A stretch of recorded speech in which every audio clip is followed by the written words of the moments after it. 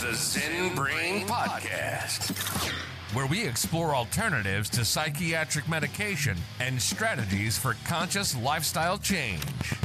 Here's your host and philosophical entertainer, Michael Pierce. Michael Pierce.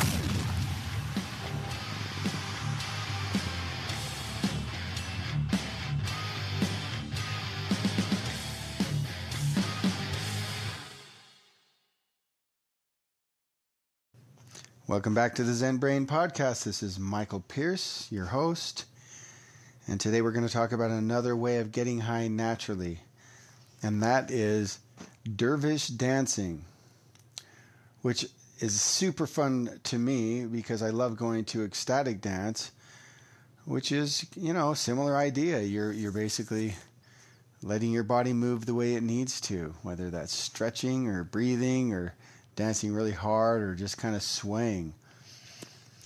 But the whirling dervish dances, which were developed by the Sufis, produce a state of consciousness unlike really anything else that I've known. They're said to have been invented spontaneously by the Sufi saint Jata ad-Din al-Rumi in the 13th century.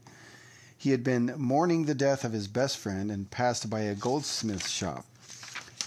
He began to chant Allah to the rhythm of the goldsmith's pounding hammer and started to spin wildly in the street.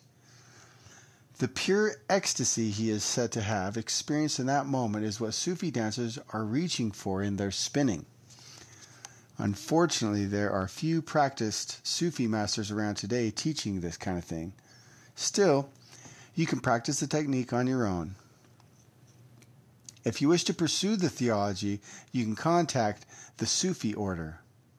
They probably won't teach you to dance for a while, though, because they have, processes and applications and things like that.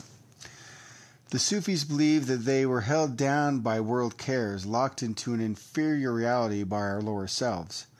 The only salvation comes from consciousness of God.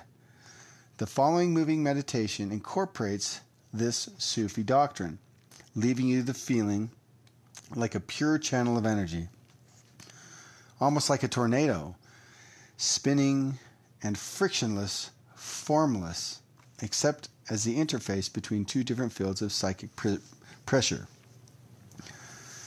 So what you'll do is you'll find a room or a space with nothing you can bump into or fall into. Use your judgment and don't get hurt. Put your arms out to your sides, the right palm facing the sky and the left palm facing the earth. Imagine energy from God and heaven coming down from above into your right palm, and it passes through the body and down through your left palm into the earth. As you concentrate on this, spin in a counterclockwise direction. If you do it correctly, using the energy current to spin you, you shouldn't get dizzy. In the words of Rumi, a secret turning in us makes the universe turn. Head unaware of feet, and feet head. Neither cares, they keep turning.